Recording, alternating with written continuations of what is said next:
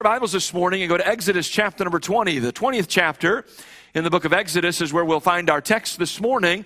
And of course, we are in a series in which we're preaching through some of the great chapters in the Bible and just kind of highlighting what's found there and doing what we can to draw out from these chapters and from these particular verses things that will be helpful and encouraging to us in our daily walk.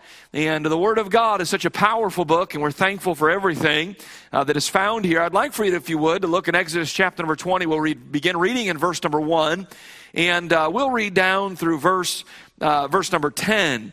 Chapter number 20, verse number 1, the Bible says, "And God spake all these words, saying, I am the Lord thy God, which have brought thee out of the land of Egypt, out of the house of bondage.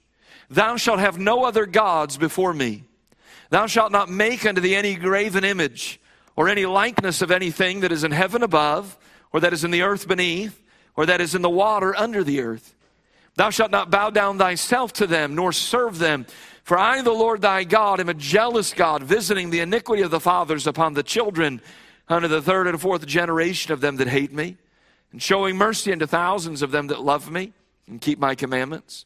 Thou shalt not take the name of the Lord thy God in vain, for the Lord will not hold him guiltless that taketh his name in vain. Remember the Sabbath day to keep it holy.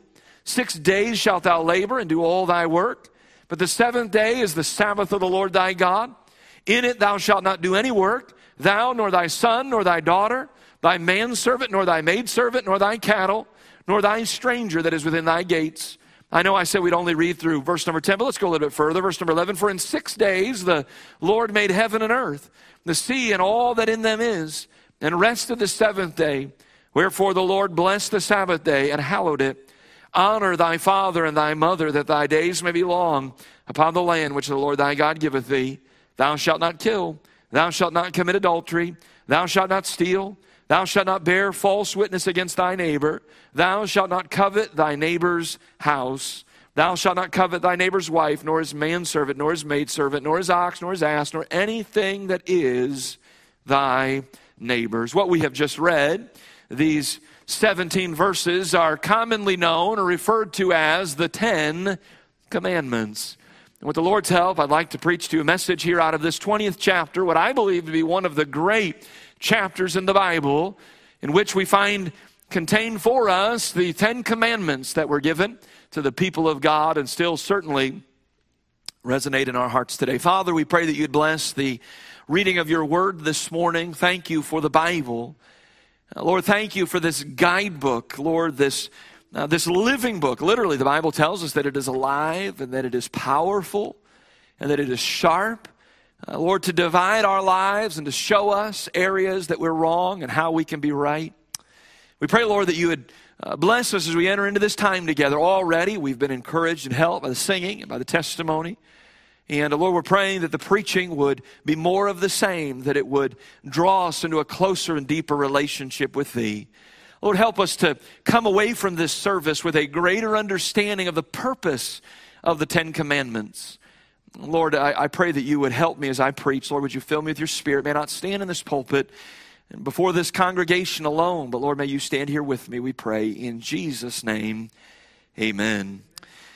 For 420 years, the children of Israel, they languished in bondage and in captivity.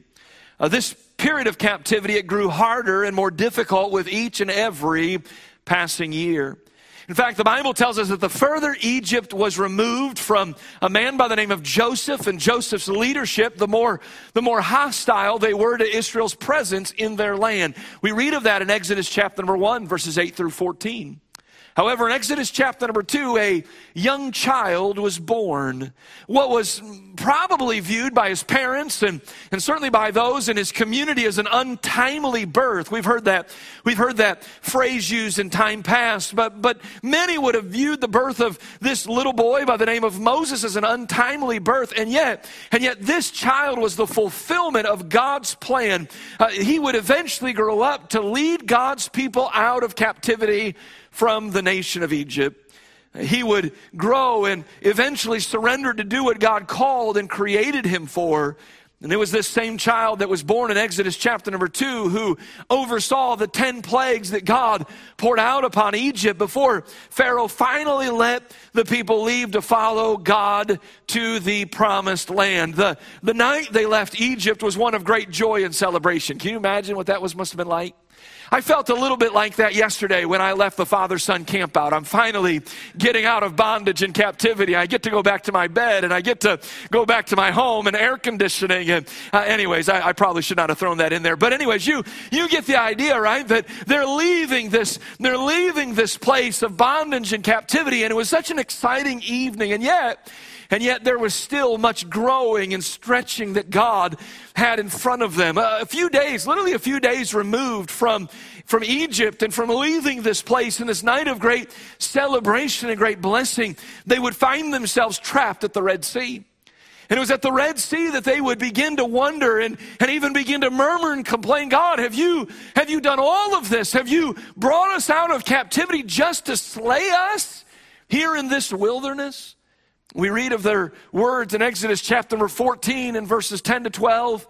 The Bible says that Pharaoh drew nigh, and at that point the children of Israel lifted up their eyes, and behold, the Egyptians marched after them.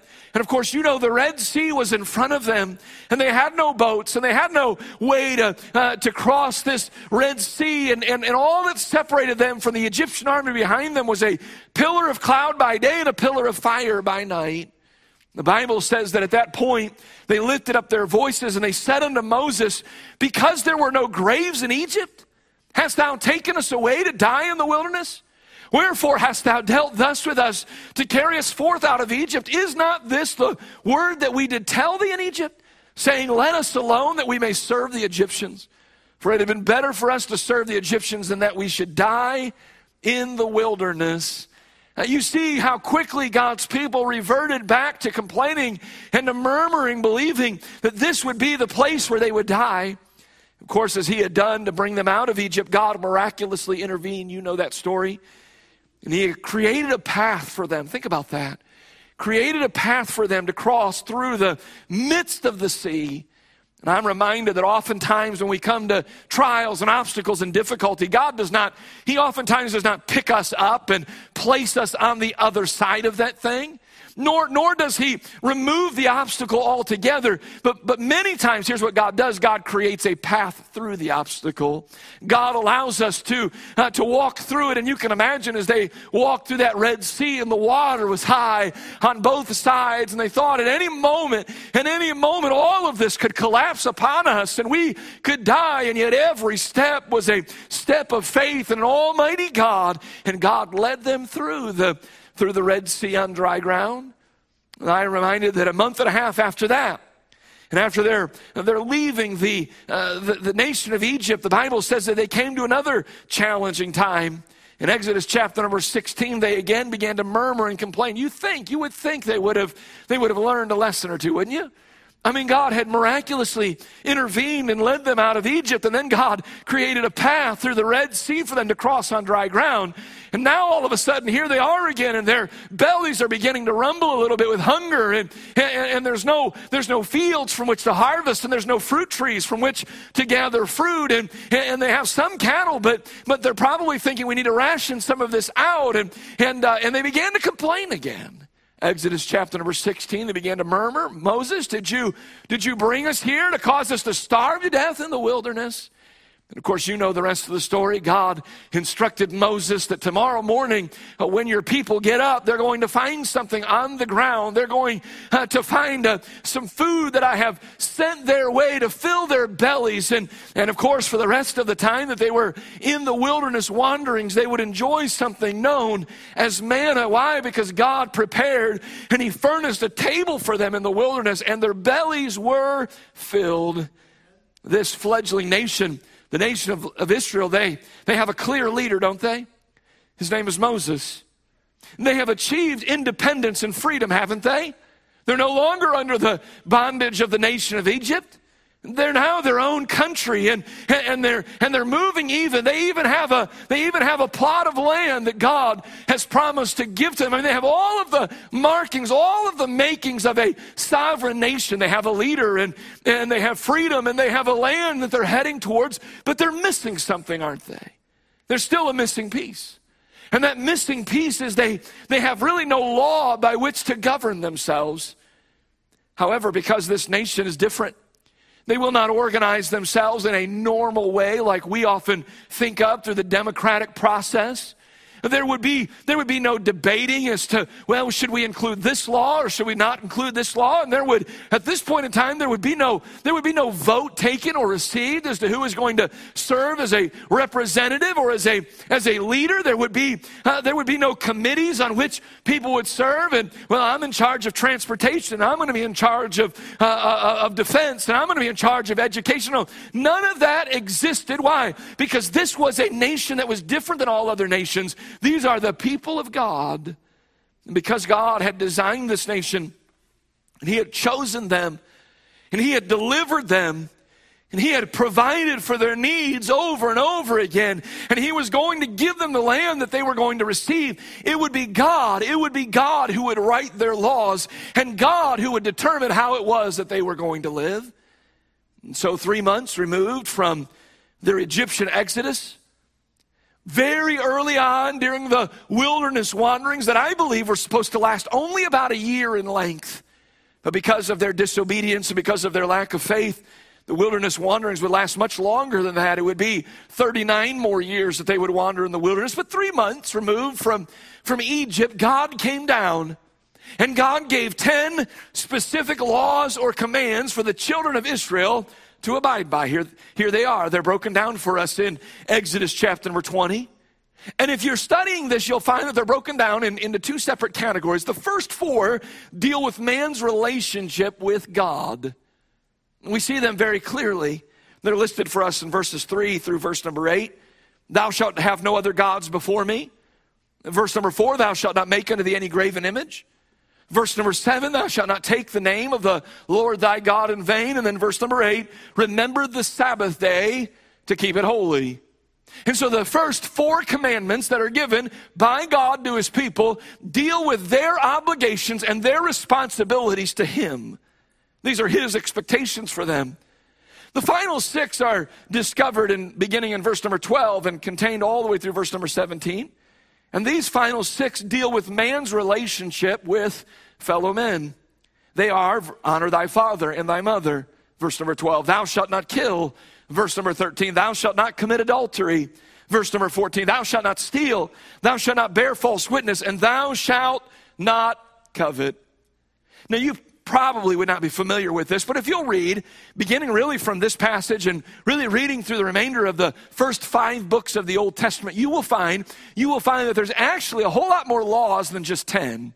In fact, those who have studied this and Bible scholars have counted all of the laws that God gave to His people, and you'll discover that there are actually 613 laws by which God expected His people to live and to abide by. These 10 are in many respects sort of an encapsulation of the 613, because very few people are going to be able to remember 613 laws. That's almost impossible for them to keep track of that and to remember that. But most people can remember 10, can't they? Here's what's interesting as Jesus comes on the scene, and he has a man that comes to him. The Bible says there in Matthew chapter number 22, and the man has sinister motives. He's trying to trip up Jesus in his teaching and in his speaking. And he says, Jesus, what is the great commandment in the law? And you know what Jesus did? God took the 613 and he narrowed them down to 10. And Jesus being God, took the 10 and he narrowed them down to 2. He said, what's the great commandment in the law? And Jesus said, the first and the great commandment is love the Lord your God with all your heart, with all your soul, with all your mind, with all of your strength. Jesus says that's number 1. That's the first 4. That's man's relationship or responsibilities to God Almighty. is to love God with all of your heart, with all of your soul, with all of your mind, with all of your strength. That's the first four. Thou shalt have no other gods before me. Thou shalt make any great image. Thou shalt not take the name of the Lord thy God in vain, and remember the Sabbath day to keep it holy. And then Jesus took it a step further. He had not been asked what the second great commandment was, but that's not a problem, because the second great commandment is the final six. And that is this: and thou shalt love thy neighbor as thyself. Love your neighbor as yourself. You won't lie to him. Love your neighbor as yourself. You're not going to covet what he has. You love your neighbor as yourself, and you're certainly not going to kill him, are you? No, the final six are the second element. That is to love your neighbor as you love yourself. And I believe, of course, Exodus 20, which contains the first revealing of these commandments, is one of the great chapters in all of the Bible. Here's what I find. Just as the devil came in and messed up God's perfect paradise and God's creation early on, isn't it interesting? Isn't it really not all that surprising to see that the devil has done the same here with the Ten Commandments? The devil has misled many into believing that in keeping of these commandments, there is some form of salvation, there is some form of eternal life. But can I say that this misunderstanding, just because people think that, does not negate the truth that is given in this text? It does not give us a release from talking about it and from teaching and preaching what the Bible actually has to say. And therefore, I'd like for us together this morning to consider three great truths that I believe the Lord has given as I have studied this particular passage of Scripture. Number one, I want to say this, and you can follow along there in your bulletin if you'd like. Number one, I think we discover in this text that God has the authority to establish laws for life and for living. That God has the authority to establish laws for life and living. We see that in verses 1 and 2. Now the Lord, before he gives these laws, he has begun to reveal himself to his people. In fact, if you were to read the preceding chapter, we don't have time to go back there, but if you were to take some time to read through Exodus chapter number 19, you would discover that God had prepared Moses, who was supposed to turn around and prepare the people for the giving of these commandments. In fact, God gave Moses a 3-day lead time. And he said to Moses, he said, listen, in 3 days I'm coming down there, and I am going to give some things to you and to the people. And before we do that, I want you to sanctify the people. That means to set apart the people, or to prepare the people for their interaction with me. Here were some of the things that they were supposed to do. They were to be sanctified by washing their clothes, according to Exodus 19 and verse number 10. In other words, God said, I don't want you to meet with me with clothes that have not been completely and thoroughly washed. I want to come down and I want to commune with you, but only if you're wearing clean and fresh garments. They were, during that 3-day period, they were to completely avoid the place where God's presence would be, a place known as Mount Sinai. In other words, there was an imaginary sort of line that was drawn around that mountain, and God said, I don't want any man to approach this place. I don't want any man's feet to step foot on this mountain, because this mountain is going to be holy. It is the place where my presence is going to abide. And so you've got 3 days to stay away from this mountain completely altogether. The final thing that God instructed them is found in verse number 15, and that was this. He said that they were to refrain from marital activity with their wives, according to chapter number 19 and verse number 15. God says, I want you to be pure. I want you to be clean. I want you to be not thinking along those lines. I want you to be thinking about me. And when God came down on that 3rd day, and he began to inhabit a presence on Mount Sinai, the Bible says that there was thunder, and that there was lightning, that there was a thick cloud, there was the noise of an exceedingly loud trumpet in verse number 16, and there was a great earthquake that shook the Mount Sinai there, according to verse number 18. And the Bible says that at the sight of these things, when these events transpired, that the people began to tremble in fear and in awe and in wonder over God and over his presence there. There is no doubt in my mind that all of this was being done to demonstrate God's power and his authority and his superiority over them. And can I say that God's authority to establish laws for life and living are very clearly revealed in this text. In fact, we find them specifically in verse number 2, where we discover that God has the authority to establish laws for life and living because of, number 1, his position. Because of his position. Would you look in verse number 2, where God says, I am the Lord thy God. I am the Lord thy God. There's three elements to this identification that God gives of his position and who he is. And I want you to consider them with me. I don't know about you, but when I read the Old Testament, I'm especially taken by that phrase, I am. That's a significant phrase, isn't it? It's a significant phrase because just a few chapters prior, it became really the identifying mark for Moses' authority to go back to Egypt and to tell the Hebrew people, hey, God has sent me here to lead you out.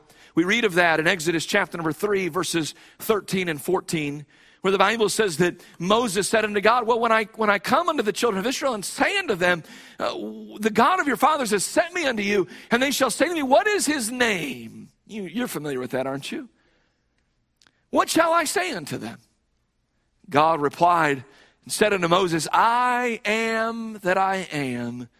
And he said, thus shalt thou say unto the children of Israel, I am, have sent me unto you. Don't you suppose that I am, that phrase became quite significant to the children of Israel? And here is God referring to himself as I am.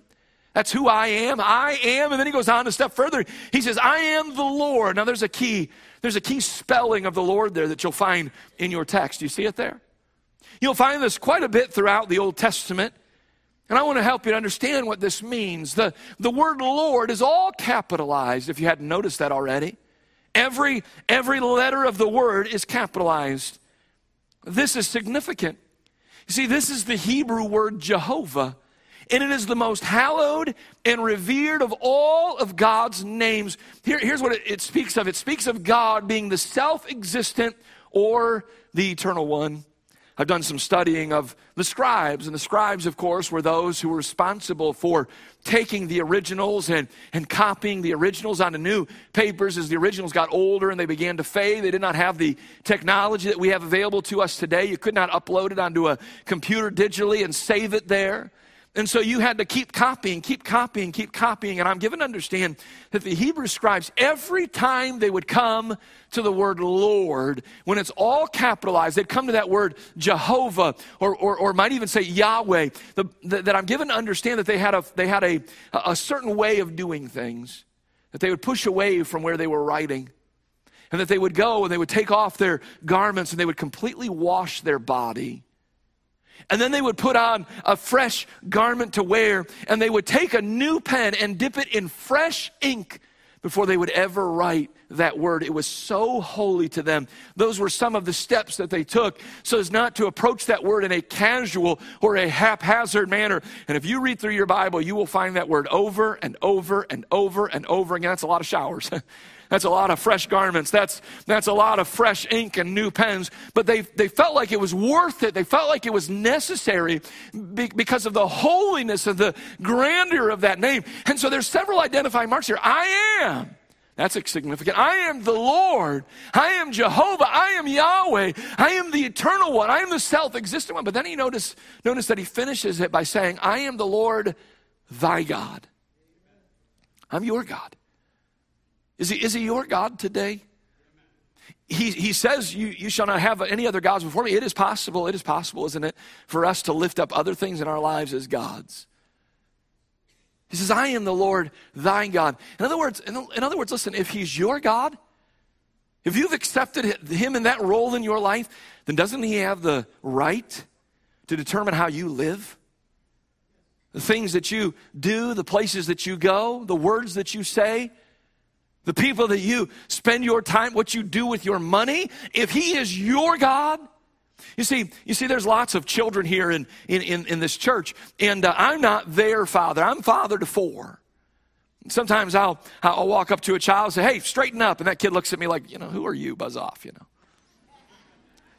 And I suppose they can do that because I'm not their dad. But if I come up to one of my kids and I say, straighten up, and they say, buzz off, we're going to have a meeting. We're going to get together.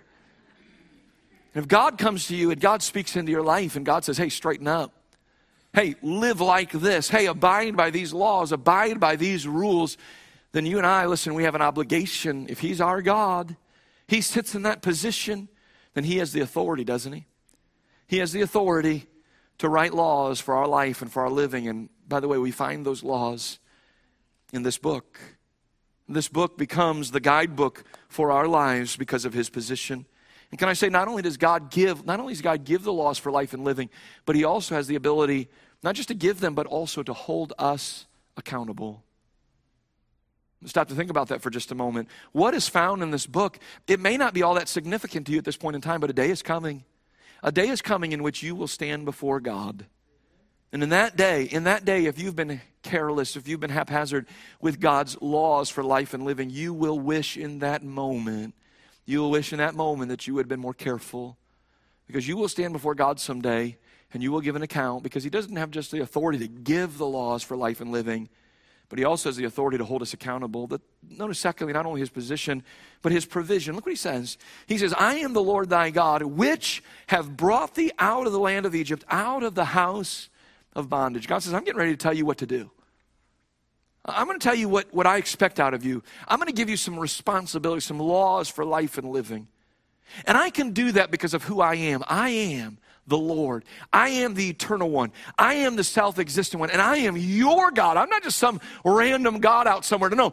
You have accepted me as your God. You have followed me to this point. Therefore, I have the right. Not only do I have the right because of who I am, but I have the right because of what I have done. He says, look what I've done. He says, I led you out of captivity. I led you out of the house of bondage. You were in Egypt. You were nothing but slaves. But because of me, because of my intervention, because I stepped in and I delivered you, therefore I have the right, I have the authority because of my provision. Again, God's authority to establish laws for life and living is based on his position, but it's also based upon his provision. Can I say that no further thing is needed for us to heed and obey, but when we consider what it is that he has done for us and who it is that he actually is. When we consider those two things, then and only then will we agree to abide by the laws for life and living that he's given to us in his word. Notice there's a second thought that I'd like to point out to you, is not only that God has the authority to give us laws for life and living, but secondly, can I say that these laws, as you study your Bible, these laws serve, number two, a specific purpose. These laws serve a specific purpose. I know what you're thinking. And many people would be thinking this. The vast majority probably of people that live in our neighborhoods and even are attending churches in our communities today, they would say, oh, I know what the specific purpose is. These are God's expectations for us to live by. And if we live by these things, then we can go to heaven. Yeah, I get it. That's the purpose for the Ten Commandments. And I wanted to share two thoughts along those lines. Number one, I want to say, first of all, that these commandments cannot be kept by any man. These laws, these commandments cannot be kept by any man. Here's why. The Bible says in Ecclesiastes 7 and verse number 20 that there is not a just man upon the earth. There's not a just man upon earth that doeth good and sinneth not. He doesn't exist. You can look all over the place. Some of you know some pretty good people. But you spend enough time with them and you'll find that every once in a while they're lifted up with pride just like you are. Every once in a while, they get angry just like you get angry. Every once in a while, they lose their temper just like you lose your temper. Or maybe every once in a while, they'll say something that is a half-truth or something that is deceitful, designed to sort of mislead someone. And you'll discover, you spend enough time with people, you'll discover that there is not a just man upon earth. You spend enough time with people, you'll discover that the Bible is true. The Bible says in Romans 3:10, as it is written, there is none righteous, no, not one. There's not a single righteous man on the earth. That includes the preacher. That includes the missionary. That includes the evangelist. That includes the prophets who gave us this book through divine inspiration and inspiration of the Holy Spirit of God. They recognize and acknowledge that they were sinners by nature as well. Galatians 3:22 says, but the scripture hath concluded all under sin. James 3:2, for in many things we offend all. In 1 John 1:8, if we say that we have no sin, we deceive ourselves, and the truth is not in us. You know what the Bible says? The Bible says you find the guy who says, I've never sinned, and you'll discover that he's kidding himself. Worse yet, he's deceiving. He's lying to himself. There's no such thing. There's no such thing as a man who has no sin. When we read these things, we are a bit overwhelmed, aren't we? We're overwhelmed with our guilt at breaking so many of them over and over again. We're overwhelmed with the thought that we are completely unable to ever arrive at a point where we keep every one of these laws for a moment of time, much less a lifetime. What man or woman do you know who can claim that they've never lied? Who can claim that they've never stolen? Who can claim that they've never coveted, wanted something, lusted after something that was not their own? What man or woman do you know who claims that they've never dishonored their parents? You won't find anybody. They don't exist. What man or woman can ever claim to have never allowed another God to come before the one true God in their own lives? The point is this: we are all guilty. We are all, every last one of us are all guilty of living life so far below the standards given here. And so, when we think about these laws and the fact that they serve a specific purpose, we must acknowledge, number one, that these laws cannot be kept by any man. Some of you, again, as we came to this thought, you immediately thought to yourself, well, yeah, I know what the purpose is. The purpose is that we could do the things that are found here. And by doing these things, then we can earn our way to heaven. And it's pretty obvious, isn't it? It's pretty obvious that there's not a single person who can go 5 minutes, 10 minutes, maybe an hour, keeping all of these, much less a day, a week, a month, a year, a lifetime. They cannot be kept by any man. Notice, secondly, here really is the purpose. They are given, number two, to bring us to faith in Christ. That's the purpose of the Ten Commandments. They're given by God to bring us to faith in Christ. Now stay with me here for just a moment, because it does not specifically or explicitly say that here in this text. In other words, in Exodus chapter number 20, as we read these, it doesn't say, now these are given to bring you to faith in Christ. But if you'll read the totality of the Bible, you'll read the whole thing, you will find that over time, these laws serve a purpose to build a case to bring us to faith in Christ. Now I want you to hold your place in Exodus 20, and I want you to join me in Galatians chapter number 3. Galatians chapter number 3. And I want you to see what the Bible says here in Galatians chapter 3 and in verse number 24. Would you look there with me? For those of you who do not have a Bible, you can find it on the screen in front of you. Galatians 3 and verse number 24. The Bible says this: wherefore the law was our schoolmaster. For what purpose? To bring us unto Christ, that we might be justified by faith. The law was our schoolmaster to bring us unto Christ, that we might be justified by faith. Now, schoolmaster is just it's just a fancier word for teacher, instructor. You sat in school and many of you, most of you probably completed, at the very least, you completed maybe a high school diploma. Some of you went even further and got a college degree, and some of you maybe even further than that, doctors, PhD, whatever the case might be, or a master's. You understand that you sat through the classes and you listened to the teacher and you gained some level of understanding of the subject, enough at least to pass the class. That was the schoolmaster. That was the teacher. The schoolmaster might have taught you of history, might have taught you some English and grammar, might have taught you some science. The schoolmaster might have taught you some math, some of the more complex things. That was the job that they had. And Paul here, under inspiration of the Holy Ghost, he writes that the law, the Ten Commandments, the laws that are given for life and living, these things are our schoolmaster, they're our teacher. And what does the teacher do? The teacher brings us to a better understanding of how much we need Christ. That was the purpose of the Ten Commandments. In Romans chapter number 3 and verse number 20, Paul writes, therefore by the deeds of the law, there shall no flesh be justified in his sight, for by the law is the knowledge of sin. So God already tells you there in Romans chapter number 3, you cannot be justified by working out the law. It's impossible. Can't be done. So if these laws are given to us and they do not justify us, well, what do? It's a good question, isn't it? What's the purpose of these things?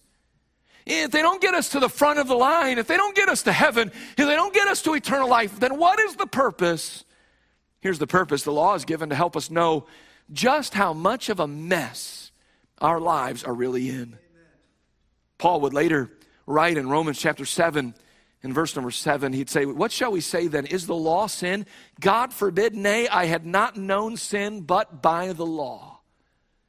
So let me take it a step further. Here's what he says the law is. He says the law, in essence, is like a mirror. And it helps me to see all the flaws that I have. You ever looked in a mirror? And you looked at that mirror and you thought to yourself, it can't be. Can't be that I am this ugly, right? Can't be that I have this many gray hairs. Can't be that my nose is this long or that my eyes are this color. Or can't be. It can't be. It is. It is. That mirror helps. And we can fix some things looking in that mirror, can't we? You know, as I see the hair, okay, well, if I comb it this way, maybe it'll look a little bit better. See the face, and I see that I've got some gray hairs and places on my face that I'll shave all of those off and no one will know. Put a little bit of dye in that hair and we're good to go. No one will know that I'm aging and that I'm getting older. About those wrinkles, I can't help you with that. It is what it is, right? But that mirror, it reveals who I really am. Paul looked in this mirror, the mirror of the law, and listen to the conclusion he came to in Romans chapter 7 and verse number 24. Here's the conclusion. He looks in the mirror and he said this. He said, "Oh, wretched man that I am." Now stay with me for a minute. Isn't it just like the devil? Isn't it just like the devil to take the thing that God intended to be the mirror to show us how desperately we need Christ, what a wretch we are? And isn't it just like the devil to take that same thing and to convince man that instead he looks at that list of things in Exodus chapter 20, and instead of saying, "Oh, wretch that I am," he says, "Look what I can do." The vast majority of religious people in our world today take this mirror that is supposed to determine and to show us just how much of a mess we are, and they take this mirror and they say, "Look what I can do." And until you come to the point where you stop saying, "Look what I can do," and you start saying, "Oh, wretched man that I am," you cannot be saved.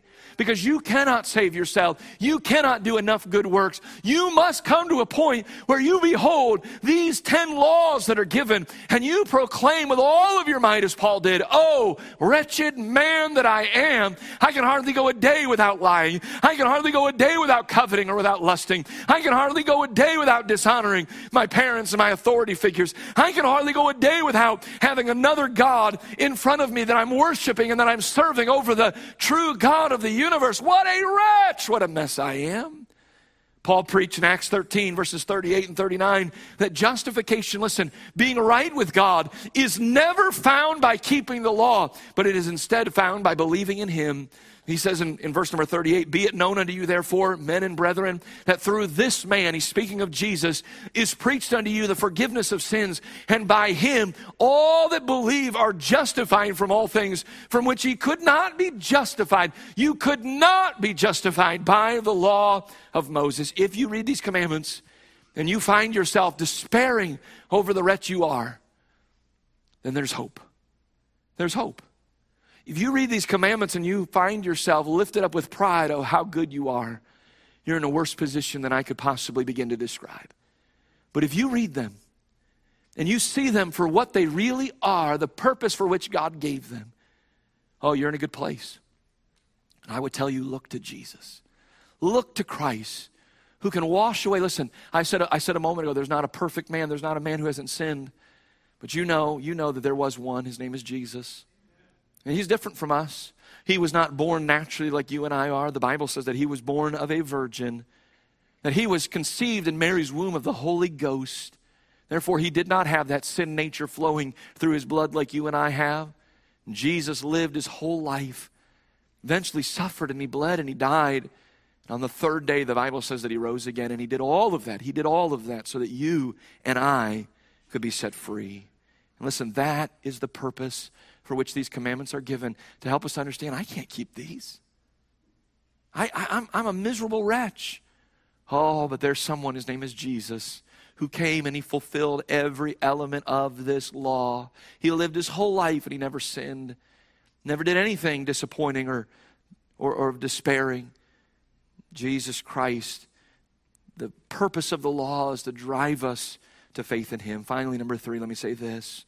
As we consider the giving of the 10 Commandments, I think what God is saying, he's making the statement, and that is this: life in Egypt can never compare to the life God has designed for you to live. Life in Egypt can never compare to the life God has designed for you to live. See, for 420 years they'd lived in bondage, and they wanted out desperately. God delivered them, and God promised them blessings for their obedience. But listen, obedience would require faith and discipline. But God says, listen, if you'll follow me, if you'll obey me, it'll be worth it. And here's what you need to understand. You need to understand that life is hard. Have you figured that out by now? Life is hard. No matter how it's lived. No matter how it's lived. It's hard. I mean, bad things happen to all of us. Difficult things. You can live as spiritually as you want to live. Do you know there are people in this world who go to church every single day? Did you know that? Every day they go. They pray some prayers, maybe they give some money. Guess what? Life is hard for them too. There's some people that are absolutely rebellious in every way. Haven't darkened a door of a church, maybe ever. And guess what? Life is hard for them as well. It's hard for everybody. I mean, that's just the element of life. You look at this and you say, well, I think I can live pretty close to the standard that's listed here. And you can try it, and you'll discover, boy, that's hard to do. And even if you achieve it, life is still going to be hard. Bad things are going to happen. It's just part of life. It's how it is.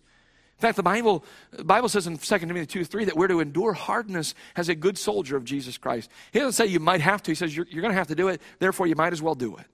Endure hardness as a good soldier. The life of a soldier is a hard life. It's not easy to be disciplined and live with integrity. It's hard work to constantly put a watch over your lips that you not say something deceitful, that you not put a watch over your eyes, that you not find yourself lusting or coveting after something that isn't yours, or put a watch over your temper, that you do not find yourself dishonoring your parents or authority figures. It is hard work. And even if you get to a point where you're living pretty close to the standard, life's still going to be hard. You should know that. Can I say this? No matter how hard life is, may you understand, listen, that life in Egypt is always harder. Life in Egypt is always harder. You see, life in Egypt was absent these laws or commandments. These didn't come out till 3 months after they left Egypt. Here's what Egypt says. Egypt says, come on back. Come on back to where there are no laws. There are no commandments. Come on back where there are no expectations. There are no responsibilities. And can I say that every last one of us that have left Egypt, God has delivered us from that place of bondage. And we found ourselves out here maybe living in the promised land of God's goodness, or maybe even in some form of a wilderness setting. The cry from Egypt is always loud. And the cry is this: come on back. Come on back to the place there are no laws. There are no rules. There are no expectations. And may we never forget. Listen, maybe there's no laws or there's no rules there. Oh, but listen, the hardness of life in Egypt can never be underestimated. Life in Egypt, listen, is always harder. Sometimes we look at the Christian life and we think, man, God has all these expectations for me. How can I ever measure? I can't measure up. It's impossible. Man, life was easier back when I didn't have any of these expectations, or I didn't know what God wanted for me or how I was supposed to live. And may you never forget, listen, during those days you were in bondage, you were in captivity. Sin held you captive, and hell was the end result. You're nothing but a slave to your sin and to your wickedness. And today we get to be servants of the Most High God. Life is hard, there's no question about it. Life in Egypt is always harder. Therefore, listen. Here's the point. The point is this: that life in Egypt can never compare to the blessings of the life God has designed for you to live. Oh, there are difficult moments. There always are going to be difficult moments. I mean, moments in which we have to discipline ourselves, moments in which we have to say no to things. But listen, this is the beautiful life that God has designed for us to live. Remember these three simple thoughts. Listen, God has the authority. He has the right to not only tell you how to live, but to hold you accountable to it as well. Number two, the 10 Commandments, listen, they're not a goal for us to keep as much as they are a mirror showing us how flawed we really are and how much we need Christ. Finally, the world revels in a life with no rules, no responsibilities, no expectations. But they lose sight of the complete and total bondage they are in, including, but definitely not limited to, the eternal bondage that is waiting for them.